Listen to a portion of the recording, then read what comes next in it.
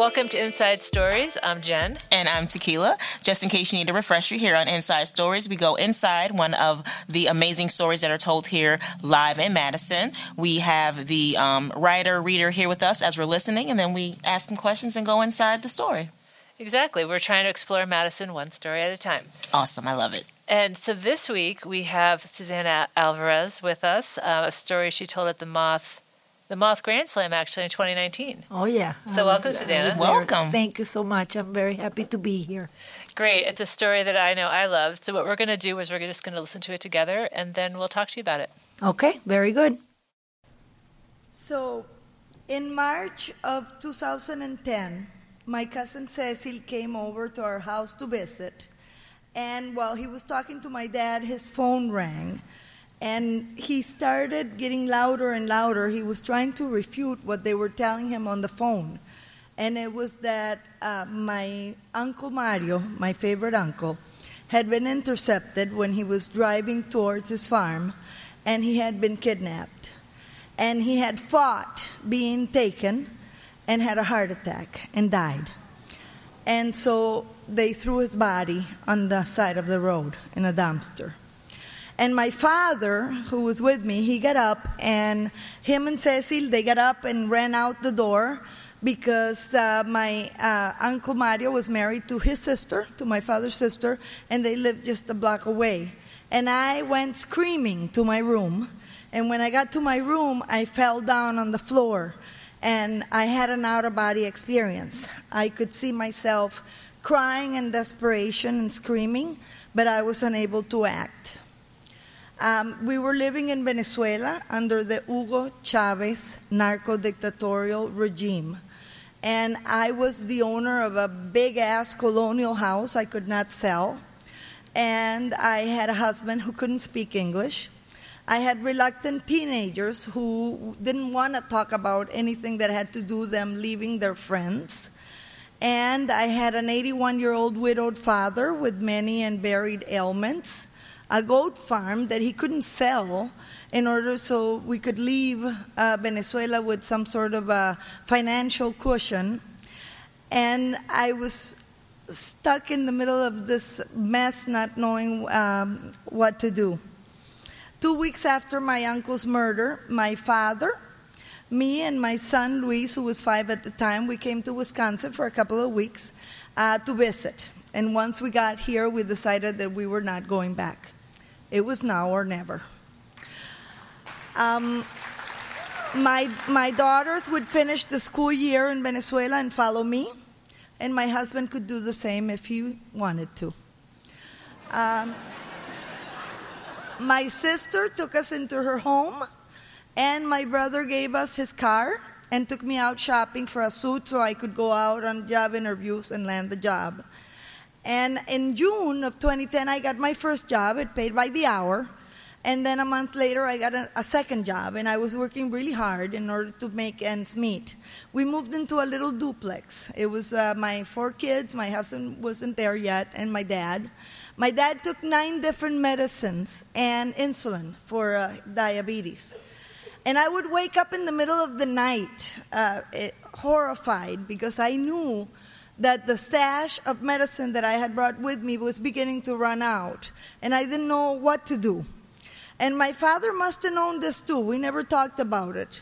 But every once in a while, he would tell me that the kids were okay, and that's what mattered was that, and that it was okay. He would say, yo estoy cansado de vivir de todas maneras. It meant, I'm tired of living anyway, and I'm okay. And then one night, my sister called me and said, there's a free clinic in town. So I hid in the bathroom. I didn't want my dad to hear this, and there I dismissed her. I said, he's not a U.S. citizen, 1. Number 2, he doesn't have insurance. And number 3, he takes 9 medicines and insulin. We don't need a free clinic. We need tons of money in order to buy insurance and medicine. And then I started crying. That night I couldn't sleep. I figured, oh my, what if they know something that we don't know? But what if they tell me I have to take him to a hospital immediately, or they denounce me for being negligent? What if it's not a free clinic and then they charge me and denounce me for being negligent? But I didn't have a plan B. So I came home early the next day from work and said, Papa, put your shoes on. We're going to the free clinic. And he said, where are we going? To the free clinic. We're going to go ask for information. The free clinic. Is it free? I said, well, I don't know, but we'll see. So we got to the free clinic, and it was about 6 o'clock when finally the doctor saw us. And I went in with this folder full of information, and I started telling our story fast. I said, my uncle was taken and kidnapped, and they can take my dad too, and we're in danger. We can't go back. So we just need some guidance. And they talked to us for a long time. And then they told us to please wait. After they talked to us and they took some blood and we looked at the paperwork, they said, can you go wait in the waiting area? We're going to figure some things out. And I said, oh my God, they're going to figure some things out. I'm going to be denounced. This is a mess. And then an hour later, they came back and they said, we got all 9 medicines for free, and we're going to give you some insulin, and here's this machine for your blood. And I just looked at the doctor and I said, is he going to be okay? He said, yeah, he's going to be okay. We're going to take care of him. I said, oh my God, thank you. And then he patted me on the shoulder. I said, you're welcome. I said, well, you know, my brother says you can never take more than you give. Is there anything I can do? He said, yeah, we need interpreters all the time. I said, I can do that. So we got in the car. It was almost 10. And when we were driving, tears started coming down my face. I started whimpering. And I didn't want to worry my dad, so I looked at him by the side of my eye, and he was rubbing his chin, which is something he did when he was thinking. And as a tear started coming down his face, he said, the free clinic. I'll be a son of a bitch. Thank you. Yeah, it's funny. Actually, I remembered when you told the story, I loved it, and like, oh, hopefully we can get her on the podcast. And then I knew what it was about. I knew it was like this, sort of, hard story of having to leave your home and come here. But I also remember loving the ending with your dad. So I remembered the exact word of your dad, and I didn't remember the rest. So I enjoyed hearing it all again. Thank you. It was a true story. Yeah. Those are hard too. You can't make this up.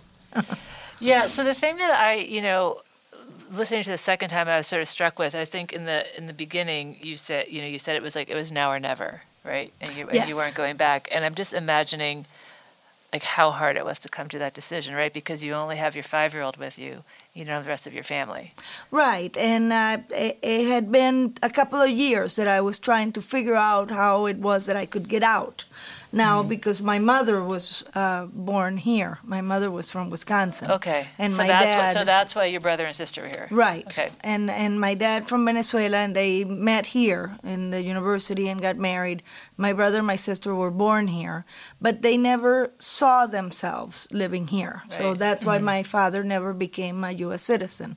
His life and her life was down there. She died in Venezuela in 2007. So when Chavez came into power, Hugo Chavez, that was at the beginning of 2000, and then you could see things started to get difficult. And I would write in the newspaper. I had a column, a weekly column, opinion. I would just write about how I saw life, but I started mentioning the government. Right. And that was not a good idea because it was a small town, and I was beginning to be known also, and my family owned farms, and so everybody that had anything was considered an enemy and an imperialist, and we needed the revolution, and it was just the good against the bad, and I was the bad. My family was the bad. So trying to get out of there with a husband that didn't know anything else but where he was born, and that little town where he was born, and my kids who loved their family and their friends, and me stuck with that huge house and a 5-year-old and a widowed dad. It was hard. So when that happened, that's when my father realized we were trying to sell the goat farm and the house, but then we just couldn't wait anymore. Right. Mm-hmm. And so how long were you here? Oh, no, so your daughters just finished up the school year and then they joined you. Right. I brought the 5-year-old, and I knew like 2 years before that this was happening. My son needed a couple of surgeries before, and I was getting that done with what I had with me, because I didn't know that I had certain rights here. I didn't know that I could have food stamps, for example, or insurance given to me by the state, because I am a U.S. citizen, and so are my children. Right. So even though they were born in Venezuela, because my mother was from here and I lived here for over 10 years, I was able to give them the citizenship. But out of ignorance, I was trying to get everything done, and the fear of what am I going to do if somebody gets sick? Right. How can I do this? So that was stopping me. Right. Yeah, I was gonna say it was a lot of hearing you worried about, like, what it is you can't do and how are you going to do it, and not really, thinking about other options, like, the free clinic. Is it really free? What are they really up to? Like that kind of fear. I can hear that it kind of held you back and stressed you out a lot. No, definitely. Down there, nothing is for free. So this is a new concept, because even though I lived here, I went to Cherokee Middle School and West High School and graduated from the University of Wisconsin. I had been gone for about 20 years and learned, my brain was rewired to thinking, let's do a deal where I win but you lose. Mm-hmm. I don't know about this win-win or volunteer work. So all of this was new to me. I had to relearn it once I got here. Right. Yeah.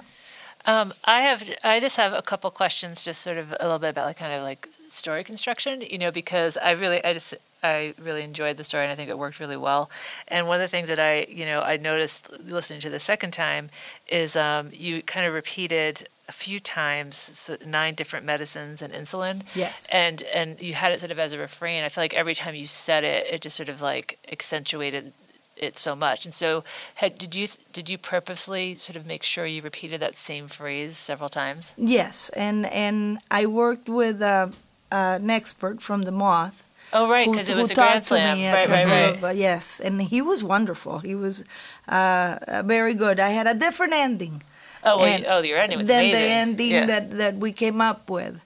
And the medicine it's expensive medicine. And in Venezuela, you can't even find it anymore. So I was going drugstore to drugstore trying to get as much as I could bring with me. But once that ran out, what am I going to do with somebody that is not a U.S. citizen? Right. Because even we asked for him, the 3 children did, in order to get him his papers. But that wasn't going to be fast enough. And in the meantime, I was working 50, 60 hours a week, earning $9 an hour. It was, I couldn't see the light at the end of the tunnel. So those 9 medicines were very important. If didn't have one of them, he could die. Right. Mm-hmm. Yeah. You definitely got that urgency across. Like we talk about raising stakes in stories. Like you definitely raise a stake talking about, the kids there and your father and the medications, and you working the 2 jobs. So I like that part of the construction too, because I was right with you. Another thing, and I remember being in the audience thinking this, because you were the only woman up there. So you already had most of us like, yeah, girl. And then you were like, well, my husband can come if he wants to. I was like, that was perfect. So that timing was on point. Well, yes, and he is here, but he's in Texas, where he's happy. Okay.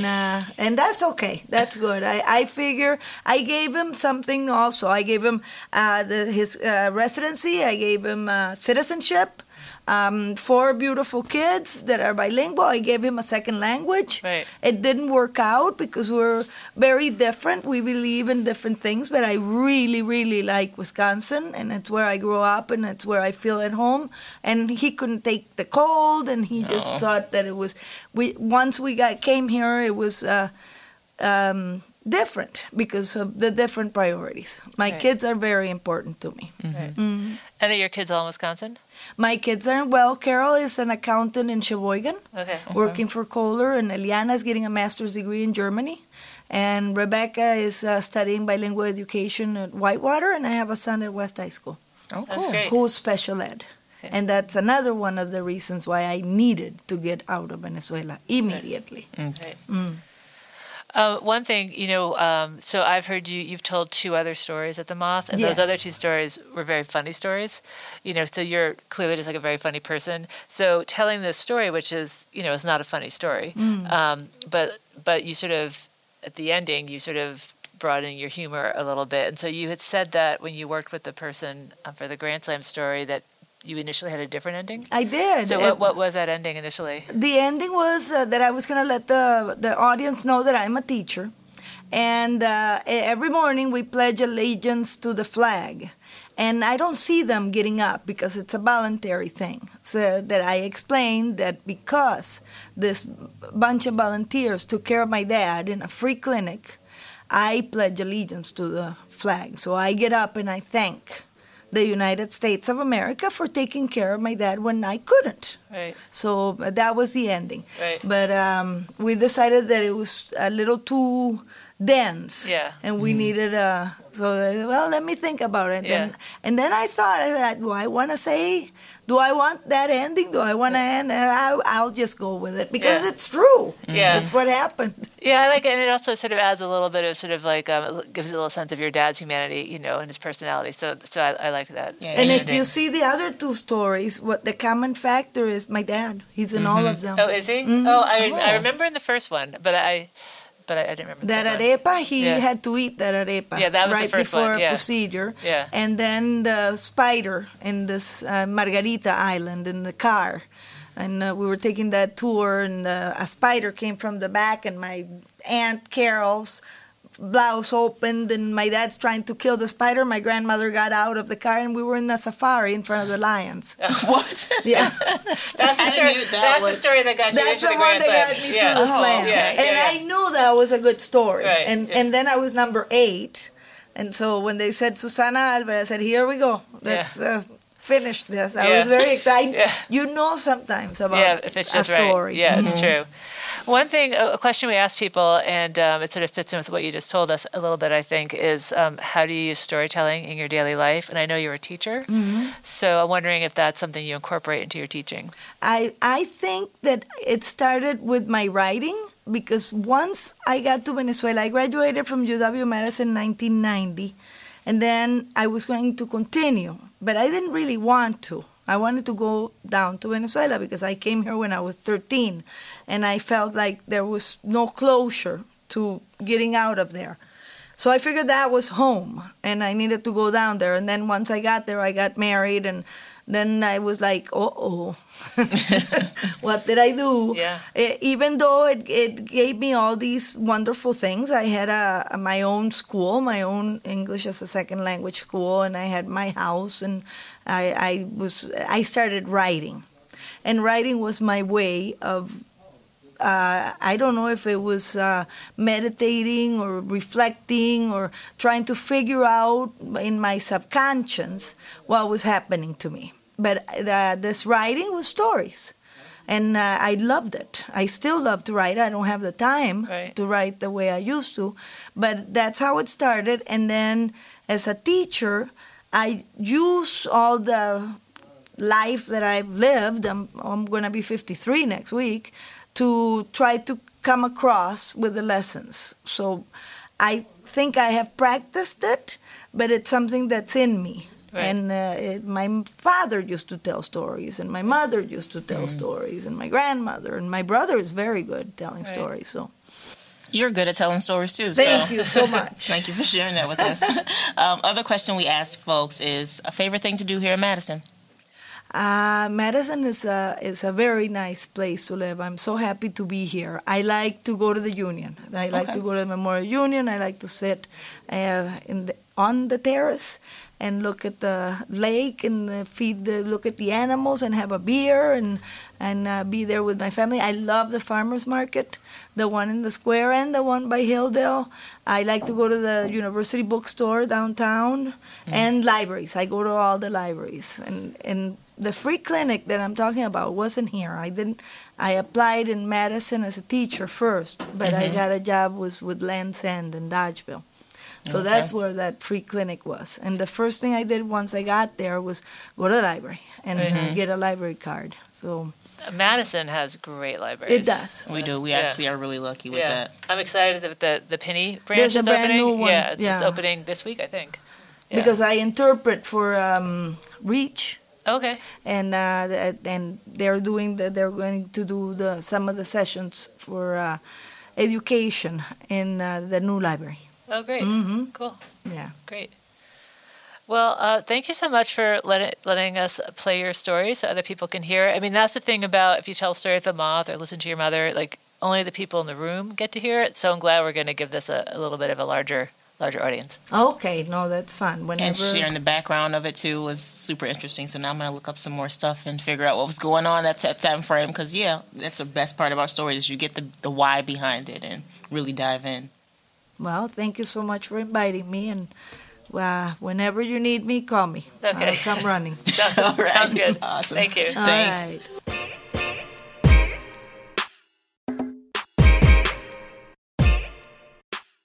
All right, and now for a new treat for season 3, we're going to introduce our activist origin stories. Yeah, so what we're going to do is we're going to have people from the community come in and sort of just tell us, kind of why they started on the road they started on in terms of their activism. So for our very first one, we have Jenny Pressman, which I'm very excited about. Yes. I've had a chance to do some work with Jenny, and I'd love to hear more about kind of what got you started. Super. Hi, friends. Hi. Hey. I think that my activist origins can be summed up probably in 4 or 5 words, part of my identity, and that is I am the Jewish lesbian daughter of Holocaust survivors and grew up in New York City. Oh my goodness! Okay. Yeah, That's more than 4 or 5 words, but those key words, right? Yeah. Jew, lesbian, daughter, I think is part of it. Holocaust survivor family in New York City, all of them came together. I think actually New York City is just the incubator, a petri dish. I guess we shouldn't be talking about that right now. Yeah, maybe not. Yeah. For activism, because of the way that communities live and work together, maybe not always all together, but there's something about New York City. I call the subway, for example, the great equalizer in New York City. Yep. But I mean, it starts, I suppose, with my parents being Holocaust survivors from Poland. And so from the time I can remember, that was a part of my identity and our conversation. My parents were involved in Holocaust remembrance activities and immigrant and refugee organizations, HIAS, and other organizations. And so my sisters and I, from the time I can remember, we would be going to these meetings. We would be like sitting at or under the table or in a corner reading or drawing or just playing together and hearing about all of these rather, I mean, now I know how startling and weird it probably was to bring children to conversations and talking about concentration camps and death and prejudice and genocide and all of that. But that's part of the roots. And then the first thing, I was thinking about it when you asked me, the first thing that I can remember that was a moment of sort of crystallization in terms of activism was I was around 7 or 8, maybe 8, 9, when the New York City teachers went out on strike. And that was for months. And so we had to find different schooling arrangements. I actually went to Catholic school for a little while, but there was so much discussion about the strike and why teachers were going out on strike. I mean, it clearly impacted my day-to-day, but I wanted to know, like, why, what was going on. And so I don't know if it was the nuns who explained to me, my parents, just from conversations, but I became interested in labor activism. That was really the first thing that I remember being a part of. In fact, I went on in college to study labor history. And from there, it segued really quickly into the table grape boycott. The United Farm Workers urged people to boycott. They called them table grapes. I don't know why. What's a table grape? Because what's a grape that wouldn't go on a table? Yeah. Oh, wine, I guess. Oh, maybe wine. Oh, that might be it. Look at that. And certainly names like Cesar Chavez and Dolores Huerta, I convinced my parents. I said my parents, but obviously it was my mother. She was the one who did the shopping, reluctantly, I'm sure, not to buy grapes. And then I started talking to other kids in school about them not buying grapes. I believe I even talked to the school about it. I was so well known for being an activist. Actually, I was just remembering this in elementary school that my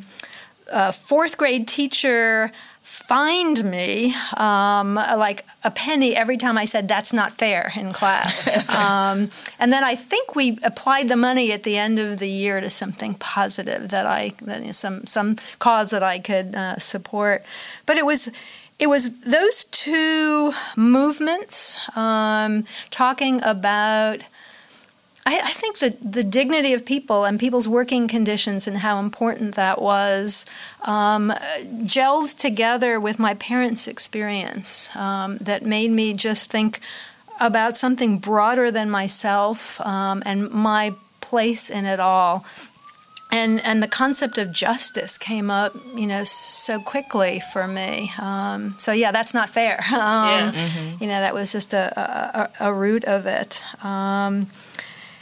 And then I started to become involved in political campaigns. It's a funny thing. I was painfully shy as a child. Nobody believes that now, but I used to still go knock on doors. Part of it was we used to have to sell Passover candy, so I must have gotten over my qualms about asking for money. I mean, really, it's funny.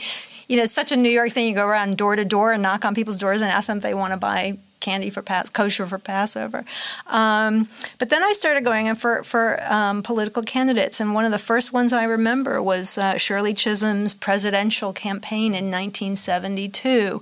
Nobody's, a senator but your own, a president but your own, and there was something about that coalition, the community that formed. And I was young. I was 12 years old, but still I would go to these meetings. So, one of the things that we were kind of interested in is there's all these people in Madison just doing, all this incredible advocacy work. I know you've done a lot of work with G-Safe, which was a gay, straight now Alliance. Gender Sexuality Alliance for Safe Schools. Right, and then you've done a lot for Voces de la Frontera, which is an immigrant rights group, and so everyone comes at their activism from a different point. So it's interesting to hear where your point started. Yeah. So for the listeners, though, why don't you tell us about what kind of activism you do around town here? Okay, so in Madison, Jen mentioned G-Safe. That's been a passion cause of mine, because I think that the sooner that people are able to fully be themselves, the better off we all are as a society, right? And having to hide who you are or repress that, I think, is damaging to that person's soul, but everybody around them. So G-Safe works with now elementary through high schoolers, and helping them navigate coming out. And now coming out means so much more than it did, honestly. For me, it was, sexual orientation, but now there's the fluidity of gender orientation, gender expression, gender identity, sexual orientation and identity. So that's been something that I have, I've been on the board and committees, and I'll fundraise for Voces de la Frontera, and helping Shari Shemayim and others in the Madison community to fund an organizer here in Madison, because Voces is based in Milwaukee. That's directly tied to my parents' experience as immigrants, and coming to another country with no family, very, very no few support, yeah. possessions, very little support, and what that experience is like. And I am involved in fighting against anti-Semitism. I recognize that it's part of an entire system, and here in the United States, where racism is really baked into the fabric of the fabric. Yes, that's exactly right. On all our policies. But I grew up in the era of no blacks or Jews. That was very common to see on places. We used to spend part of the summer in a lake in Connecticut, and there was a country club, and then it was called Kenwood Isle, and there was a covenant in there. They would not sell to Jews. So that experience of what it's like to, most of the time people, particularly refugees, they're not coming here because they feel like they have a lot of choice. There weren't really any countries very few countries opened their doors to Holocaust survivors. Most of my family was killed, and they could go to Israel. They didn't want to do that. My uncle ended up in Australia. I had relatives in France and Portugal and England, scattered all over the world. And to come here and to start a new life, that's a really difficult thing to do, especially after trauma, after you've experienced trauma. So that's why Voces is something that really matters a lot to me. I've been a part of different groups of women that have organized around issues. So after the 2016 elections, and there was the anti-Muslim travel ban, there was a group of Muslim, Latina, and Jewish women that organized, really just to stand up and say, we will support one another. We will create a fabric, a safety net. It was both social and political, and always food. There's always got to be food involved, right? Right. So those are some of the things I've done, and then political campaigns.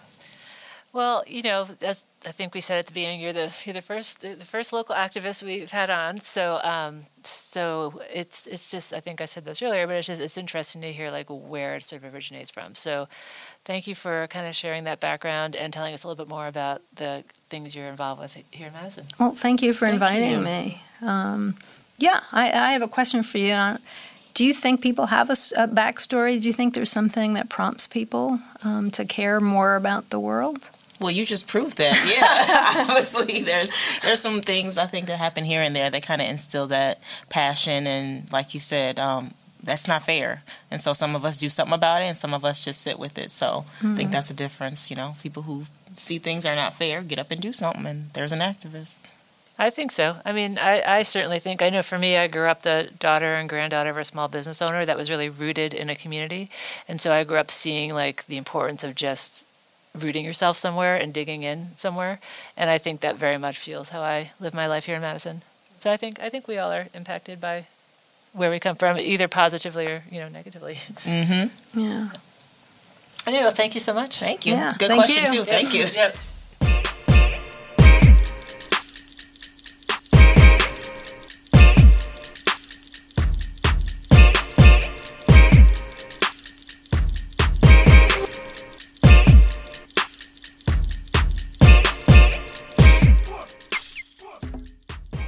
So I didn't really think of it ahead of time, but there's actually kind of a nice parallel between the story of Susana and Jenny's activist story, which is people having to leave somewhere and come to the United States and trying to figure out how to live here. Yeah, that is very good. So you did that on purpose, I'm going to assume.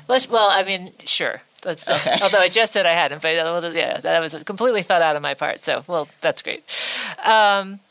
So we've reached the end of another episode, and I think we should cover some of the nitty-gritty details for this podcast. Awesome. Which is, first of all, we would love it if you kind of helped us and did some donating to our podcast. Yes, we love money. Well, mainly, we record in an oddly arranged studio, and just trying to cover the costs so we can keep the podcast going. So if you go on Facebook or look in the liner notes of the episode, you could find the PayPal link, and we would love that. Also, we're going to start doing more activist origin stories and also kind of interesting Madison history stories. So please email us at insidestoriespodcast.com. No, insidestoriespodcast@gmail.com. Yeah, yes. If you want to let us know about people that we should be thinking about. As well as any storytelling events here in town, Jen or I don't know about. In addition to any ideas you have, I mean, we're open to trying new things, especially with the small business owners and the activist origin story. So this is your city too. Just help us tell the stories. Yeah, we're just trying to, explore every facet of Madison. So also, if you've never gone to the Moth, I co-produce the Moth, and it's the second Monday of every month at the High Noon Saloon. So check that out too. Yep. And thanks for listening. Share, like, subscribe, all that good stuff. Yep, and let us know how you like the podcast. I in particular enjoy getting email. Yes, remember Jen loves email. I do like email, so and email. I'm pretty prompt with my replies. So anyway, hope to hear from you guys, and see you next week. Yep. Oh, and also thanks to Richard for the studio space and the editing and all that good stuff. So and the really kind of snazzy music that we have at the podcast. He arranged it, and he would be happy to arrange music for you too. Yes, he would. Feel free to hire him. Thanks for listening.